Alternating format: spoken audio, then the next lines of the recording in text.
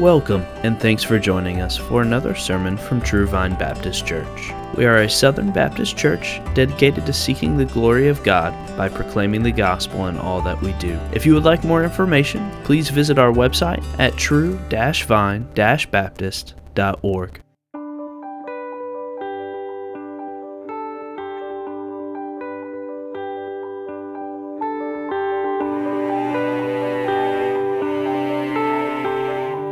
On chapter 1 for part 2 of this brief Christmas series, John 1. We're going to read the first 18 verses here in just a moment.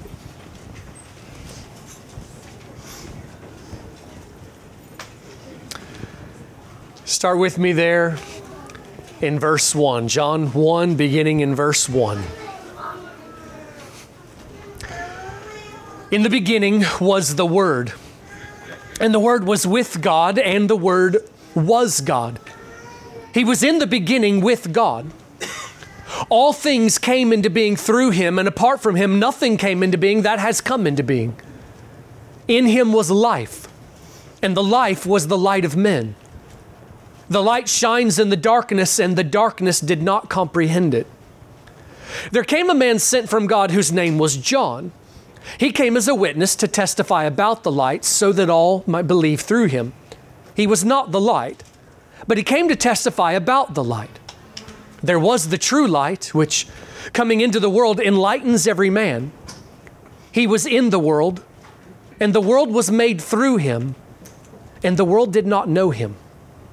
He came to his own, and those who were his own did not receive him. But as many as received him, to them he gave the right to become children of God, even to those who believe in his name, who were born not of blood, nor of the will of the flesh, nor of the will of man, but of God. And the Word became flesh and dwelt among us, and we saw his glory. Glory as of the only begotten from the Father, full of grace and truth. John testified about him and cried out, saying, "This was he of whom I said, he who comes after me has a higher rank than I, for he existed before me. For of his fullness we have all received, in grace upon grace. For the law was given through Moses. Grace and truth were realized through Jesus Christ. No one has seen God at any time. The only begotten God, who is in the bosom of the Father, he has explained him." Let's pray. Great God in heaven, we come, we bow ourselves before you and pray. Speak, O Lord. Teach us, instruct us, bless what happens in this time, O God. Lord, we pray for our little ones in the next room, and we pray that you will win their hearts to yourself.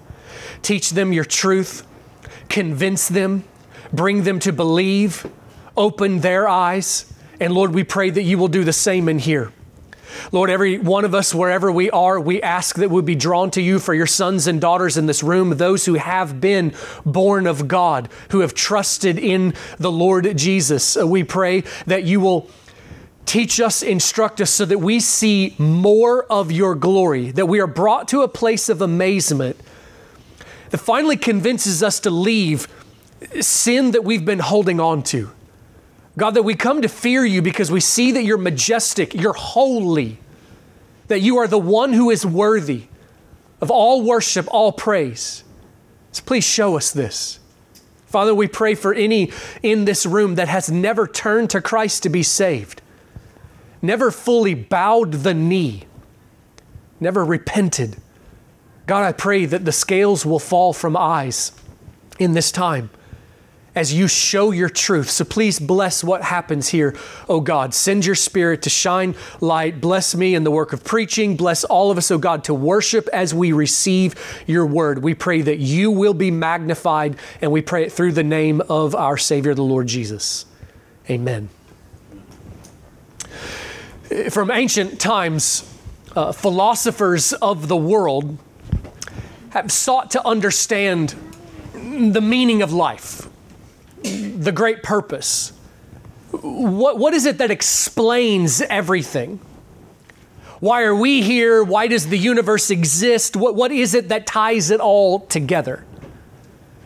In one sense, to study the the history of philosophy is watching mankind try to figure out life, try to figure out meaning, the why behind everything, and to do it apart from the scriptures. Okay, see, that's one of the key phrases in all of this. Those who have the Word of God, it's no longer like we're wandering around in the darkness of the cosmos and there's a billion different galaxies that we could try to find truth in. Those who have the Word of God, God has spoken.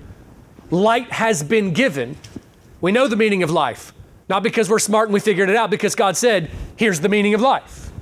Here's what ties it all together. But mankind apart from God, trying to figure out meaning, purpose, what brings it all together, this is what philosophy of the world has been.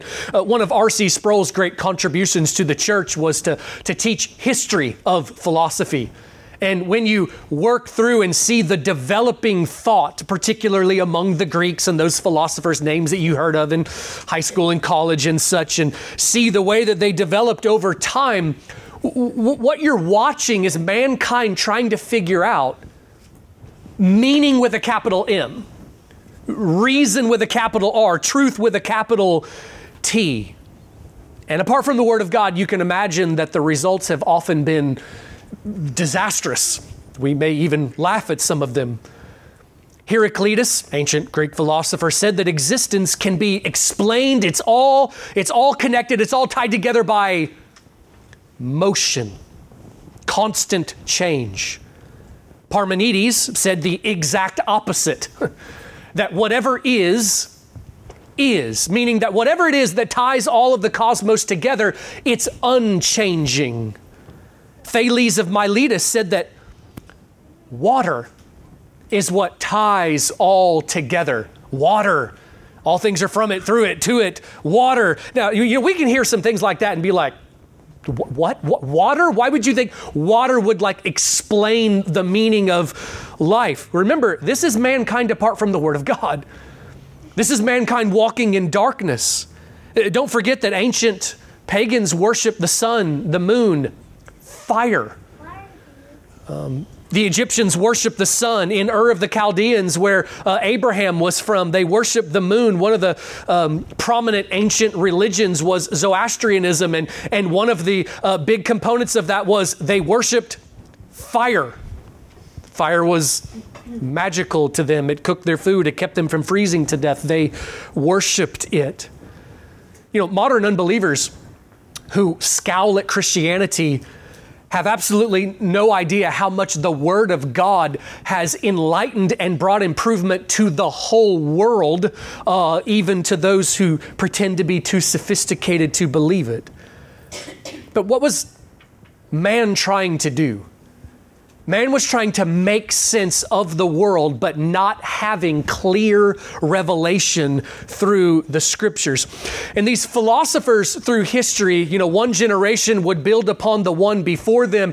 They developed, and eventually these Greek philosophers settled on a word to summarize what it is that they were seeking.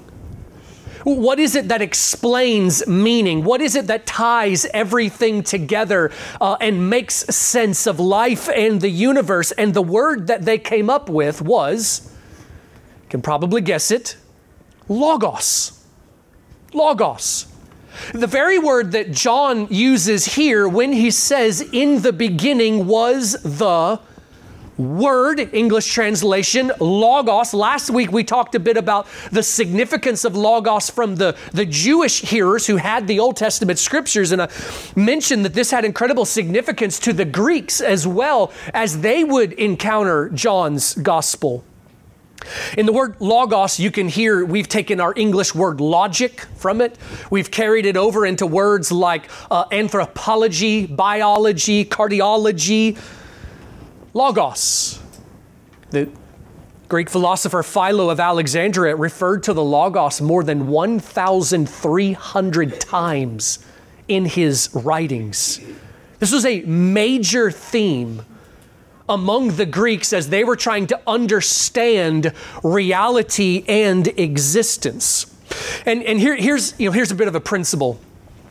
God regularly gives kindness to the world by blessing mankind to come to discoveries, to develop thought over the course of time. And he does this even with unbelievers and pagans. It's not just Christians who have made all the world's discoveries in math and science and such. Now, if you listen to modern academia, they would want you to think that, Christians know nothing, and in our ignorance, we've never discovered anything. That's absurd. You go back in history and see all that's been done, but God has not just used his people in these things. Even to unbelievers and even to pagans, God has, while there is a lot of craziness and people thinking that water sums up all of existence, there has also been God giving a great deal of mercy to mankind. Brian made a real good point in Sunday school last week when he mentioned Pythagoras discovering his theorem and the ancient Greeks who contributed to trigonometry. And what do we deduce from that? In kindness, God is blessed. He provided. And Greek philosophers who got 9,999 things wrong and never discovered the way of salvation, there is something that they got right. There is an ultimate wisdom. There is a meaning that sums up all of existence, a logic, a truth in infinite form that does tie all of the universe together. They settled on the word logos, and God led them to even that very term in his kindness to prepare the world for the coming of Jesus. And what John says here in this opening section of his gospel is profound in a way that transcends our understanding of the word profound. My Old Testament professor in college used to say that John 1 is the most important chapter in all of the Bible, in God's revelation to man. It's possible that he was right in that. John is making a statement that crosses the bridge from the Greek hearers to be able to have some understanding, these Gentile thinkers who had not been raised with the scriptures. In a sense, it's like the Holy Spirit said to those Greeks who were hearing these things, you were right about something. There is something you did deduce from 1,000 years of developing thought. You were right. There is something, a meaning, a wisdom, a truth, an answer that ties all of the world and all of the heavens together. But the something is a someone, and that someone is the only begotten Son of God. This is a huge statement that John makes here. As the Greeks would have read John's opening paragraph here, who weren't familiar with the Old Testament scriptures and such, this is a way that God made a bridge to give some understanding there. John is declaring in the beginning was the Logos, and the Logos was with God, and the Logos was God, and the Logos has a name. His name is the Lord Jesus, and he is the only begotten of God the Father. He is the Messiah from the Jews, and he is the wisdom for the Greeks. Last week we began verse 1 and studied through that. If you didn't catch that, I would like to encourage you to go give it a listen, not because I thought I was rivetingly interesting or anything, but just critically important truths that we discussed. At some point in your life, you got to study the Council of Nicaea, okay?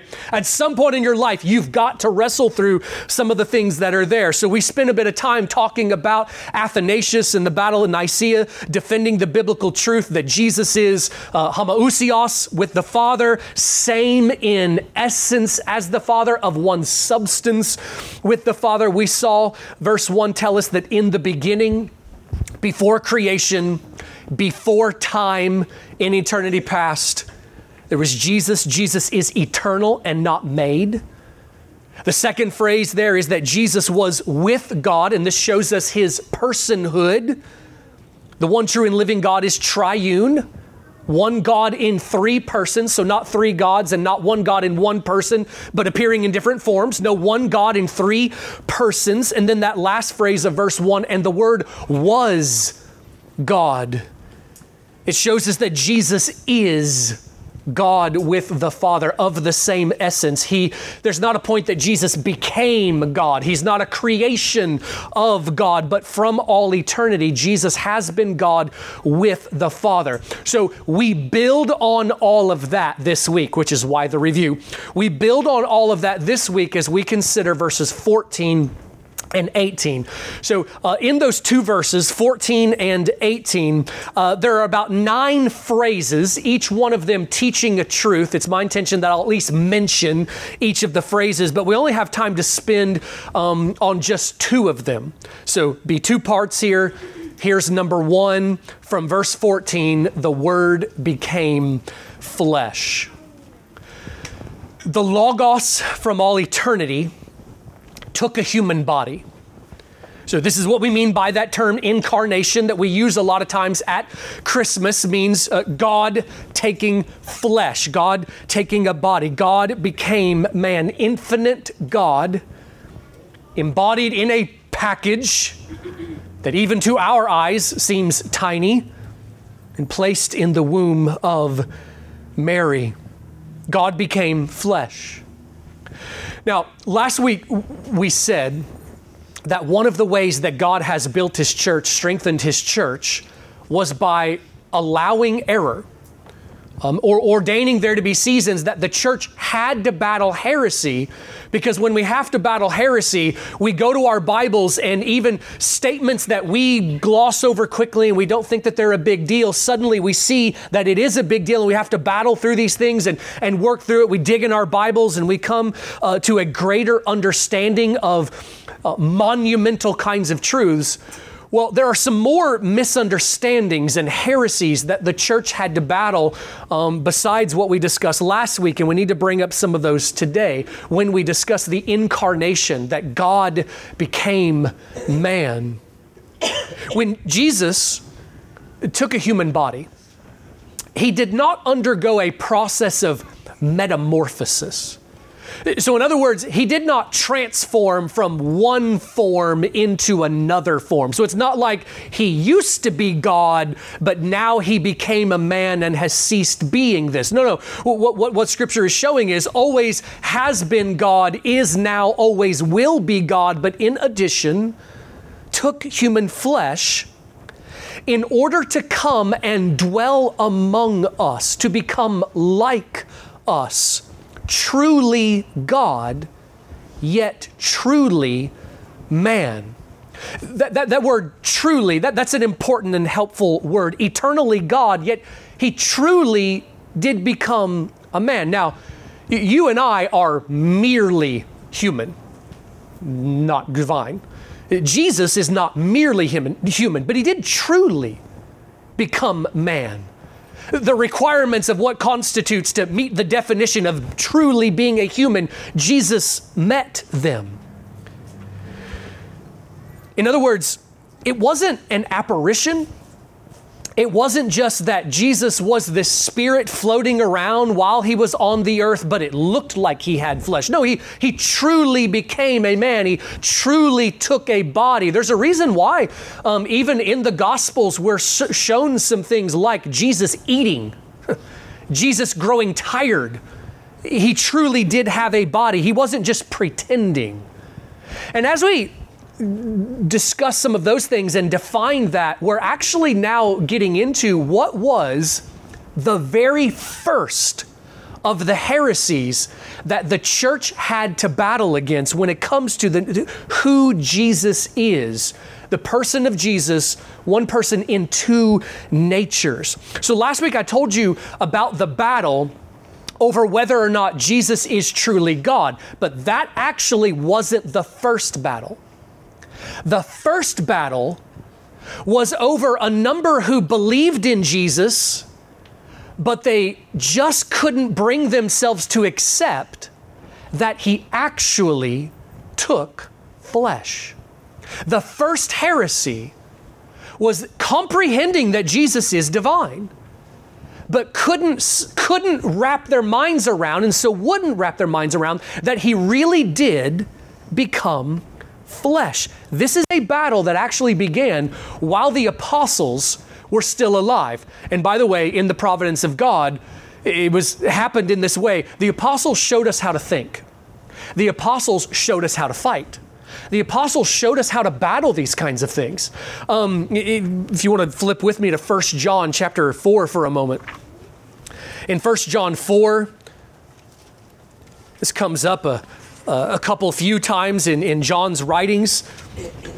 1 John 4, if you look at verse 2, he says, "By this you know the Spirit of God. Every spirit that confesses that Jesus Christ has come in the flesh is from God."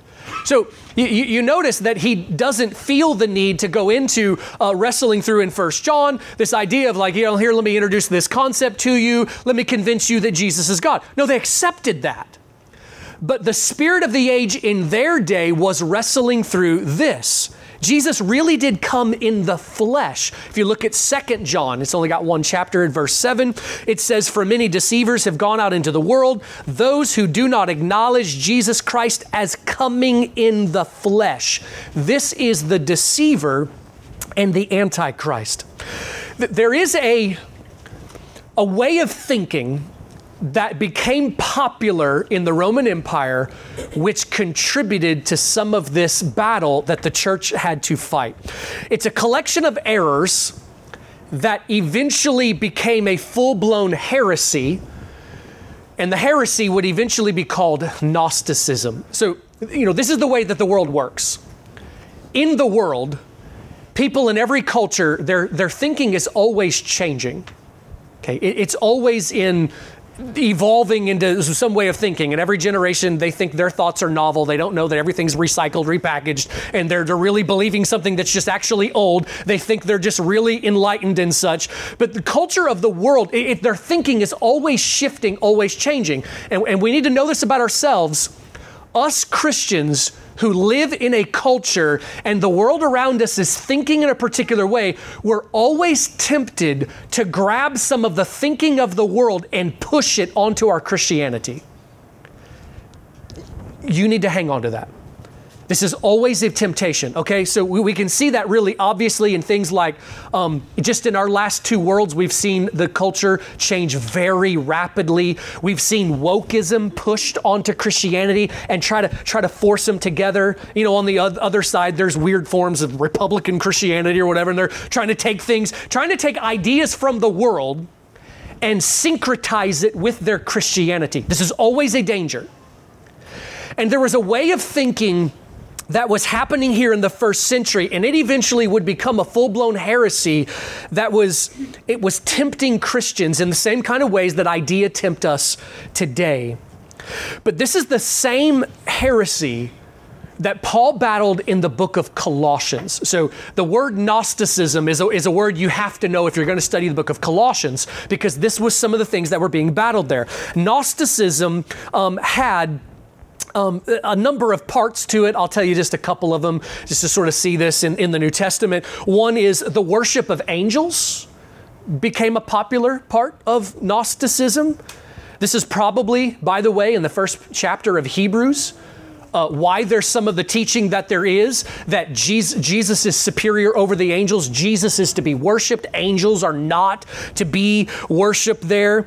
By the way, this kind of thing recycles itself through church history as well. Worship of angels and other superstitions like it, like the worship and veneration of Mary and saints and such. It's the same kind of idea. Secondly, Gnosticism also developed some weird affinities for asceticism. Asceticism has also plagued the church from time to time. Asceticism is the idea of In its lightest form, it's like depriving the body of pleasures. At its worst form, it would even involve abusing and harming the body, like you may have read about in some monastic communities and such from history. It's this idea that I show devotion to God by, going out in the desert and trying to thirst myself nearly to death. I'm showing devotion, in some kind of way. It's depriving the body. And that's connected with this third thing. Really, the heart of Gnosticism, one of the core beliefs was this: what is physical is evil. So all that is material, all that you can touch, it's evil. Physical matter can't be pure. It can't be holy. It's always evil. Now, by the way, that also plagues the church, and even today. When there are believers who think that any kind of bodily pleasure is evil, sex is evil, can't enjoy good food, anything, the owning of possessions and money and such, that's always evil, and so even in my mind, I've had seasons where I just couldn't get my thinking straight, and I wrestled through some of that, the owning of possessions and money and such. All of that is little bitty doses, little hints of Gnosticism there. But if you take the full-fledged belief of it there, and you think about it, if you believe that what is physical and material is inherently evil, well, then what do you do with the incarnation? Because the incarnation is Jesus, the divine word, taking a physical, real, material body. And so what Gnosticism did is they just denied it. They just rejected it. And what this means is, so this is always the way that it goes, the ideas that are out there in the world, they threaten the church, okay? So you had Christians and Christians, both, struggling through wanting to take some of the popular ideas of the world and force it into their Christianity. And so you had some Christians who were wrestling through whether or not Jesus did actually come in the flesh. And so the full-blown Gnosticism, some of them would believe in Jesus, but deny that he had a body, deny that he came in the flesh. So, by the way, if you take a look at the book of Colossians for just a second, if you'll turn there, in Colossians chapter 2, I think the whole book will make more sense to you after knowing some of those things. But Colossians chapter 2, verse 9, if you see where the Spirit led Paul to say, Colossians 2:9, for in him all the fullness of deity dwells in bodily form. Well, why did he say that? Because this was some of the battle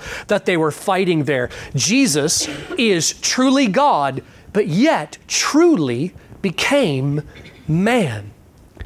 In the New Testament, we have several what we believe to be early church hymns, maybe poems or confessions of faith that are quoted from time to time. One of them is in 1 Timothy chapter 3. If you want to flip over there, 1 Timothy chapter 3, I think this one was an early church hymn.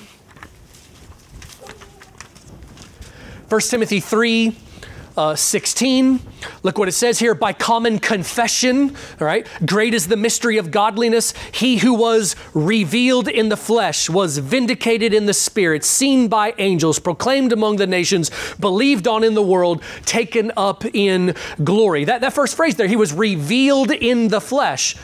We can read through that in our Bible study time. It just seems so obvious, but actually, that phrase was battling, principalities and powers in the heavenly realms. This was battling heresies. This was instructing the church.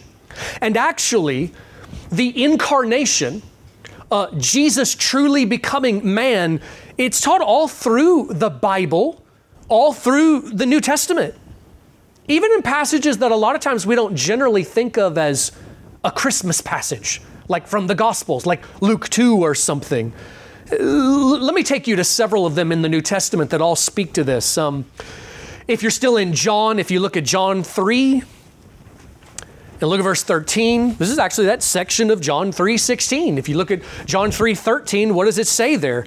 No one has ascended into heaven, but he who descended from heaven, the Son of Man. What is this about the descending? This is Jesus leaving the glory of heaven. This is Jesus leaving heaven in order to stoop low. When we began the book of Romans, You may remember just even the third verse there as Paul is describing Jesus and his genealogy. One of the things he says is that Jesus is a descendant of David according to the flesh. You know, why that phrase there? Do you say that if somebody asks who was your great-great-grandpa? Well, according to the flesh. Well, no, okay, that's all you got, all right? Jesus is descendant of David according to the flesh, but truly in the flesh. So Romans 1:3 is a Christmas text speaking of incarnation. Look at Philippians 2 for a bit. Philippians chapter 2. This is another one of those that might have been an early church hymn. Paul is teaching in the section there, and he says, verse 5, Philippians 2, verse 5, he gives instruction, have this attitude in yourselves, which was also in Christ Jesus, who, and then he quotes here what may have been an early church confession or hymn to refer to the Lord Jesus and then tell us, be like him, okay, imitate him. But here's what is said. Verse 6, who although he existed in the form of God, did not regard equality with God a thing to be grasped, but emptied himself, taking the form of a bondservant and being made in the likeness of men. Being found in appearance as a man, he humbled himself by becoming obedient to the point of death, even death on a cross. For this reason also, God highly exalted him and bestowed on him the name which is above every name, so that at the name of Jesus every knee will bow, of those who are in heaven and on earth and under the earth, and that every tongue will confess that Jesus Christ is Lord, to the glory of God the Father. That section there where it talks about he did not regard equality with God a thing to be grasped, but emptied himself.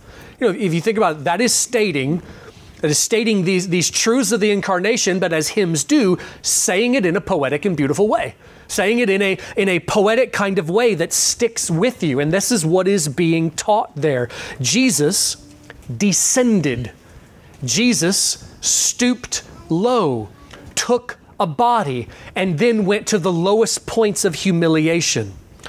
Let me show you just two more in the book of Hebrews, if you flip back there. Hebrews chapter 2. Hebrews 2, if you look at verse 14,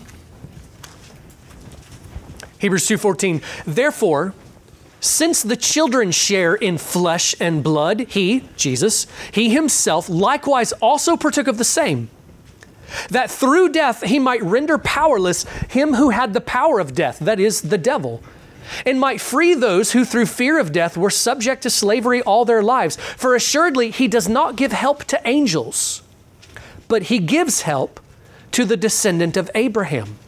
Therefore, he had to be made like his brethren in all things, so that he might become a merciful and faithful high priest in things pertaining to God, to make propitiation for the sins of the people. For since he himself was tempted in that which he has suffered, he is able to come to the aid of those who are tempted. So you think about it there, what he says, he does not give help to angels, but he does give help to the seed of Abraham, those who trust by faith. You know, if Jesus was going to become the propitiation, to die for the sins of the fallen angels, Jesus would have needed to become an angel in order to be a fit and appropriate sacrifice for them. But if Jesus was going to die for humans, it wouldn't have been enough for him to come and become a grasshopper or even a lamb. If he was going to die for humans, redeem humans, he would need to become flesh and blood with us. And then it goes on to talk about that because he has shared in flesh and blood, he is able to be a merciful and faithful high priest. Now, what does he mean by that? Well, I think he says more of that in chapter 4. Hebrews 4, if you look at verse 14 there, 14 to 16, look what he says here. Therefore, since we have a great high priest who has passed through the heavens, Jesus, the Son of God, let us hold fast our confession. For we do not have a high priest who cannot sympathize with our weaknesses, but one who has been tempted in all things as we are, yet without sin. Therefore, let us draw near with confidence to the throne of grace, so that we may receive mercy and find grace to help in time of need. So what is being preached there is this. Adam, before the fall, didn't need a high priest. He didn't need a savior. He didn't need a redeemer. Adam, after the fall, needed a savior, needed a redeemer, needed a mediator, needed a high priest. He needed a sacrifice for his sins, and he also needed someone to bring him to God. He needed a go-between. You and I do as well. We need a mediator, one who will go between. We need a priest to offer sacrifice. We need a sacrifice. Jesus fulfills all of this. But it's also this, that point where it keeps making about he's a high priest, he's merciful and able to lead us to God. When you and I need grace, we a lot of times ask for the wrong things, like when we pray, because we don't know what we need. Okay? We a lot of times, we think we need this when actually we need this. Jesus knows exactly what you need. When you need help, we can come to our high priest and ask for help, and he knows exactly the grace to give us, and he is merciful. Our high priest, did you catch that in Hebrews 4, has passed through the heavens. That's incarnation language. He descended from above and has ascended back. He who was eternally God with the Father descended in order to become our high priest, and after the resurrection ascended back to his throne at the right hand of the Father.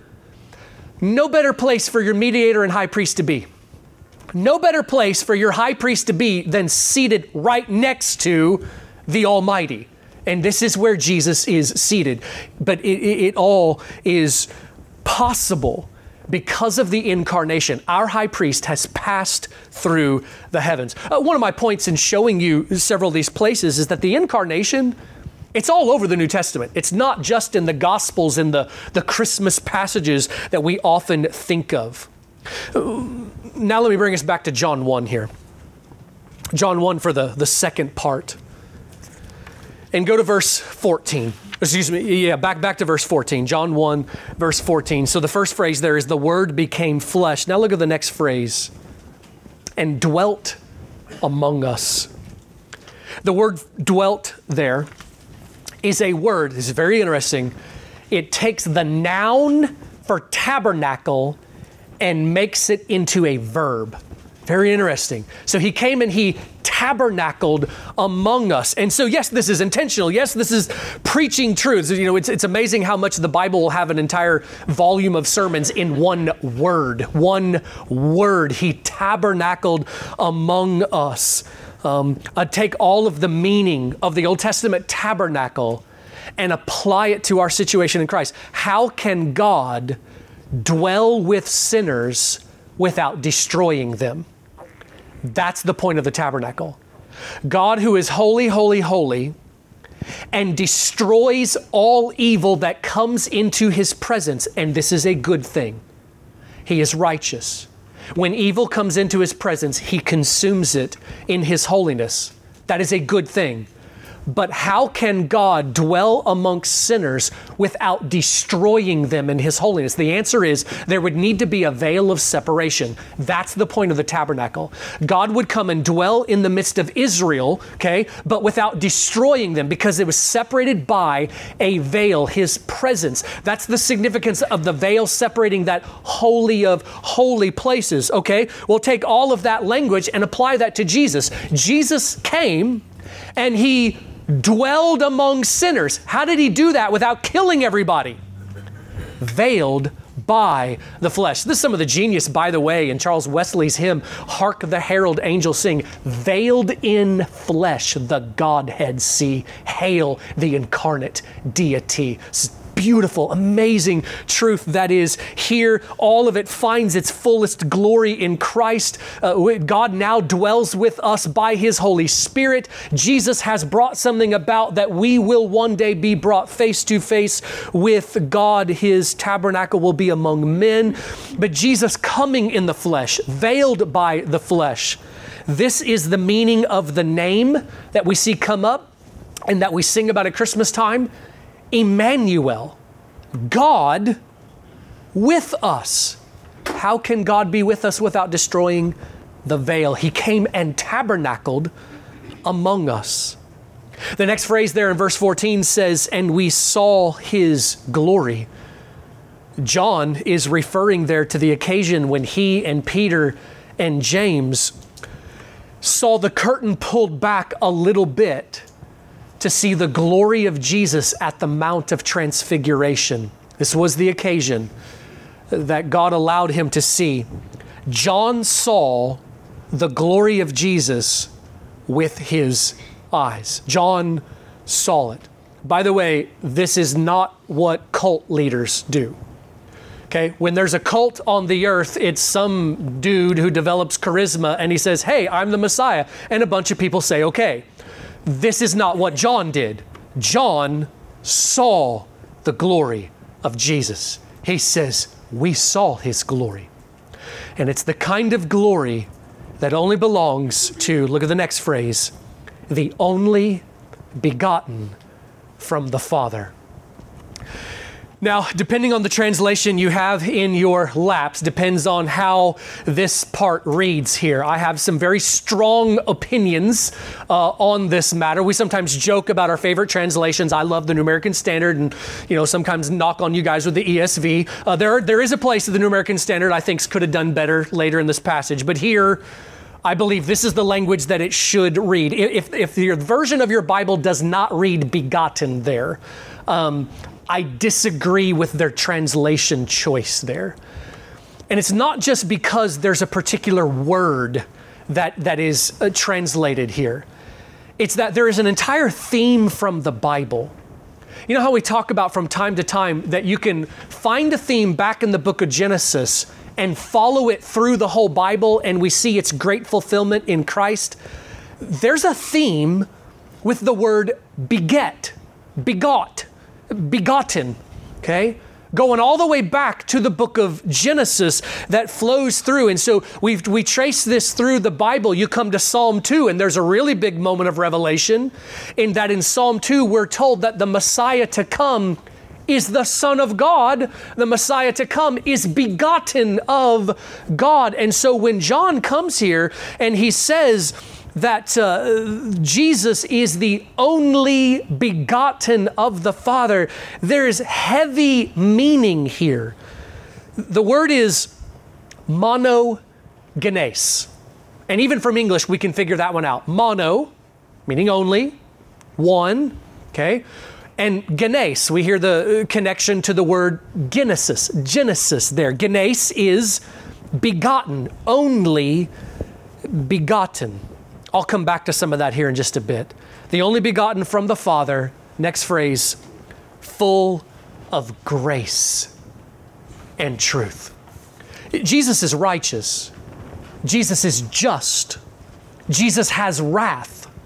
One day his wrath will be revealed. All of that is good news, but the best news for sinners, the best news for people who are heading to hell and need to be saved from that, is that he is full of grace.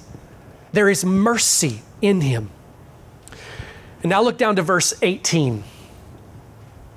No one has seen God at any time. Now pause there before we go into the next part.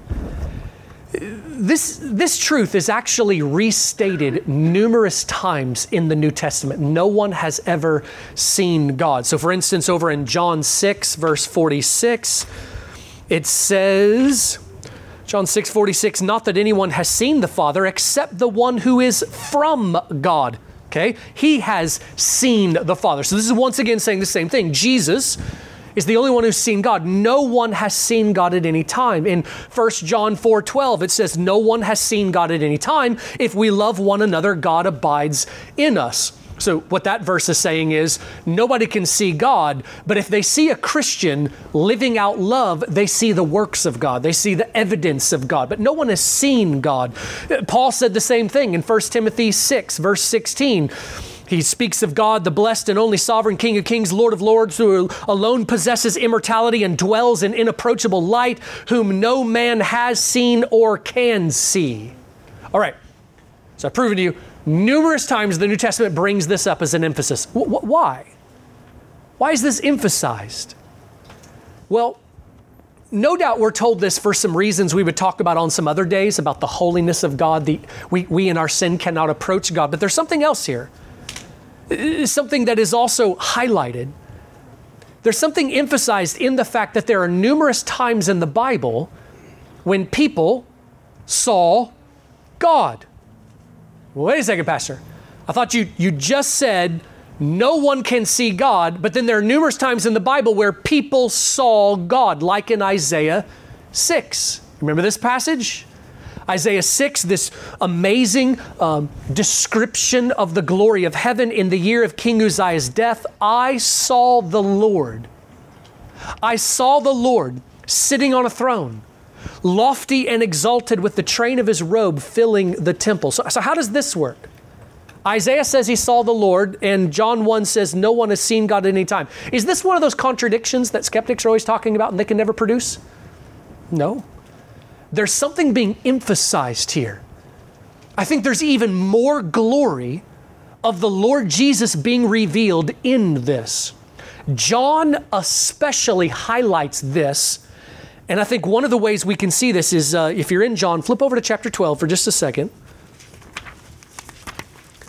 John 12, and look at verse 41.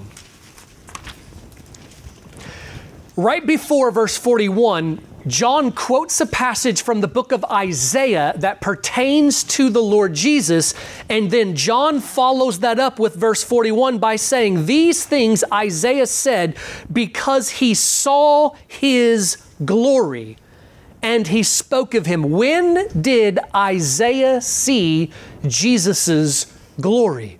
Answer, Isaiah 6. When he said, in the year of King Uzziah's death, I saw the Lord. I saw the Lord sitting on a throne, lofty and exalted. Isaiah saw Jesus. He had a vision of the living Word. No one has seen God the Father, but there is ways that God has revealed the glory of His Son. So coming back to John 1:18, no one has seen God at any time. The only begotten God, who is in the bosom of the Father, He has explained Him. This is the kind of language that we can read through quickly and miss the great depth and weight that this carries. Jesus is described here as the only begotten God. He is the only begotten of God, and He is God. He is the only begotten God. This is amazing language revealing the glory of who Jesus is. The only begotten God who is in the bosom of the Father. So this would be poetic language of speaking of Jesus right there with the Father. He has explained Him. He has revealed God the Father. Well, lastly, here's one of the big applications that this text gives to you and I, and it's also connected with this language of begotten. Back up to verse 11 in John 1. John 1, look at verse 11. We're told here, He came to His own, and those who were His own did not receive Him. But as many as received Him, to them He gave the right to become children of God, even to those who believe in His name, who were born not of blood, nor of the will of the flesh, nor of the will of man, but of God. In verse 12 there, where it says become, you can become children of God. That's a derivative of the word begot, beget. When in verse 13 there, It talks about those who believe are born of God. Literally, the word there is begotten. And what the Bible is doing here is this is another one of those really big pulling back the curtain moments that come. So I told you this, you can trace this theme of begotten through the Bible. If you go back to Genesis 5, you don't have to right now, but if you want to, in Genesis 5, there is one of the really significant chapters of the Bible that a lot of times we think is really boring.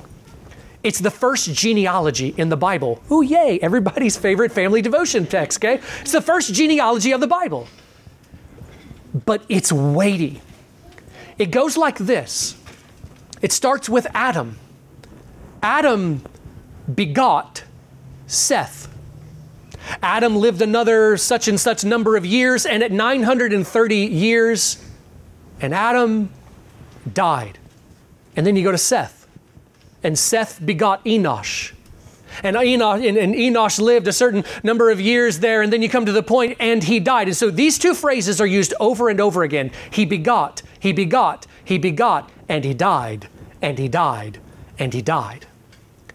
And this is what Romans 5 and 1 Corinthians 15 are preaching in the New Testament when they say, in Adam all die.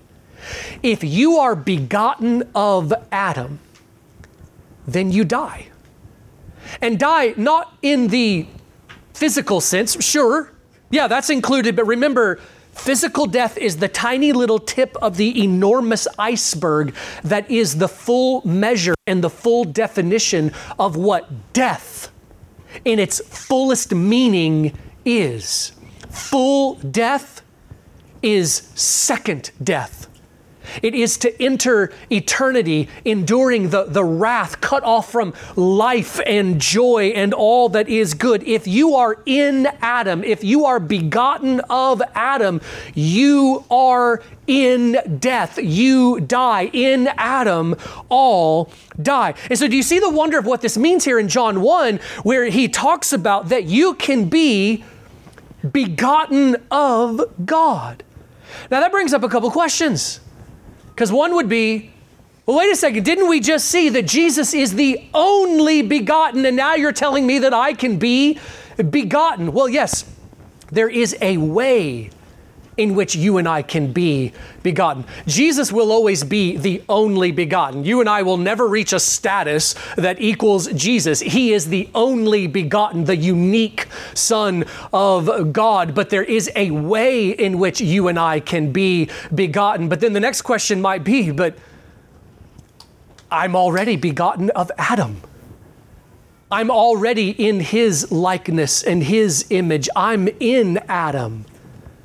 How can I be born of God if I was born in Adam? Friend, the good news of the gospel is that you can be born again. Born again. Begotten of God. You can leave Adam and be joined to Christ. You can leave death and be joined to life. How do we do this? The text says, as many as received him.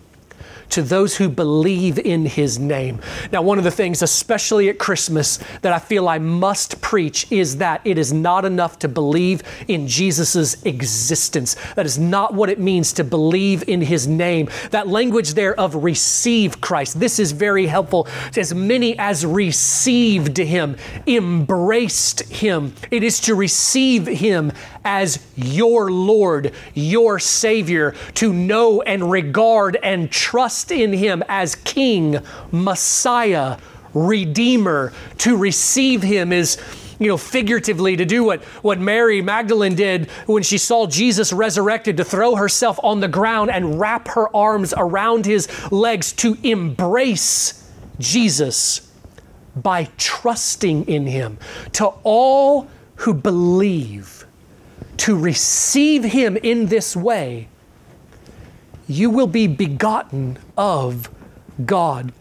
What we plead with you, if you have never trusted in Christ in this way, is to receive him. to believe. Don't just think to yourself that whatever it is you must have already done because I'm a good person. That's worldly thinking. That's your fleshly heart. You must cross from death into life. You must be saved from hell, and that is only available in Christ. We plead with you to trust in Him. If you want to talk to somebody about that, please find me before you leave and let's have a conversation and let me show you more. Let's pray.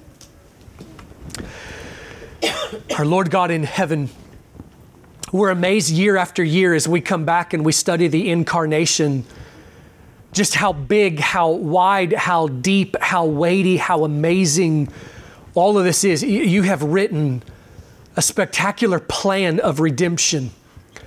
And we thank you, Lord, and for what you have done. We rejoice in the amazing grace that you've given. Lord Jesus, we thank you that you took flesh and you came. We thank you that though you did not have to, you could have left us like the angels who rebelled. You could have left us in our sins. We worship you that you've looked on us with mercy and grace. We love you for this. We thank you for this.